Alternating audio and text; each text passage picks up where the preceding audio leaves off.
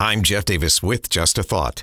A chicken in every pot. That was the announcement of Henri IV in 16th century France, later used by people running for president in the United States, most often by Herbert Hoover, who eventually got the blame for the Great Depression. In the state of insanity, that's California, Representative Barbara Lee, running for Senate, has endorsed a $50 minimum wage. This will get her a few votes. But in reality, if there were to be a $50 minimum wage, a lot of people would be out of work because many business owners would declare bankruptcy. Many people, sadly, are too stupid to see it. Meanwhile, Joe Biden violated the U.S. Constitution and steamed ahead with student loan debt forgiveness, putting that burden on American taxpayers to the tune of billions of dollars. No one appears to be standing up to this anti-constitutional abuse of power. Greed has its privileges. In another gambit to buy votes, the installed president authorized a $22 million grant for Pennsylvania's fire departments.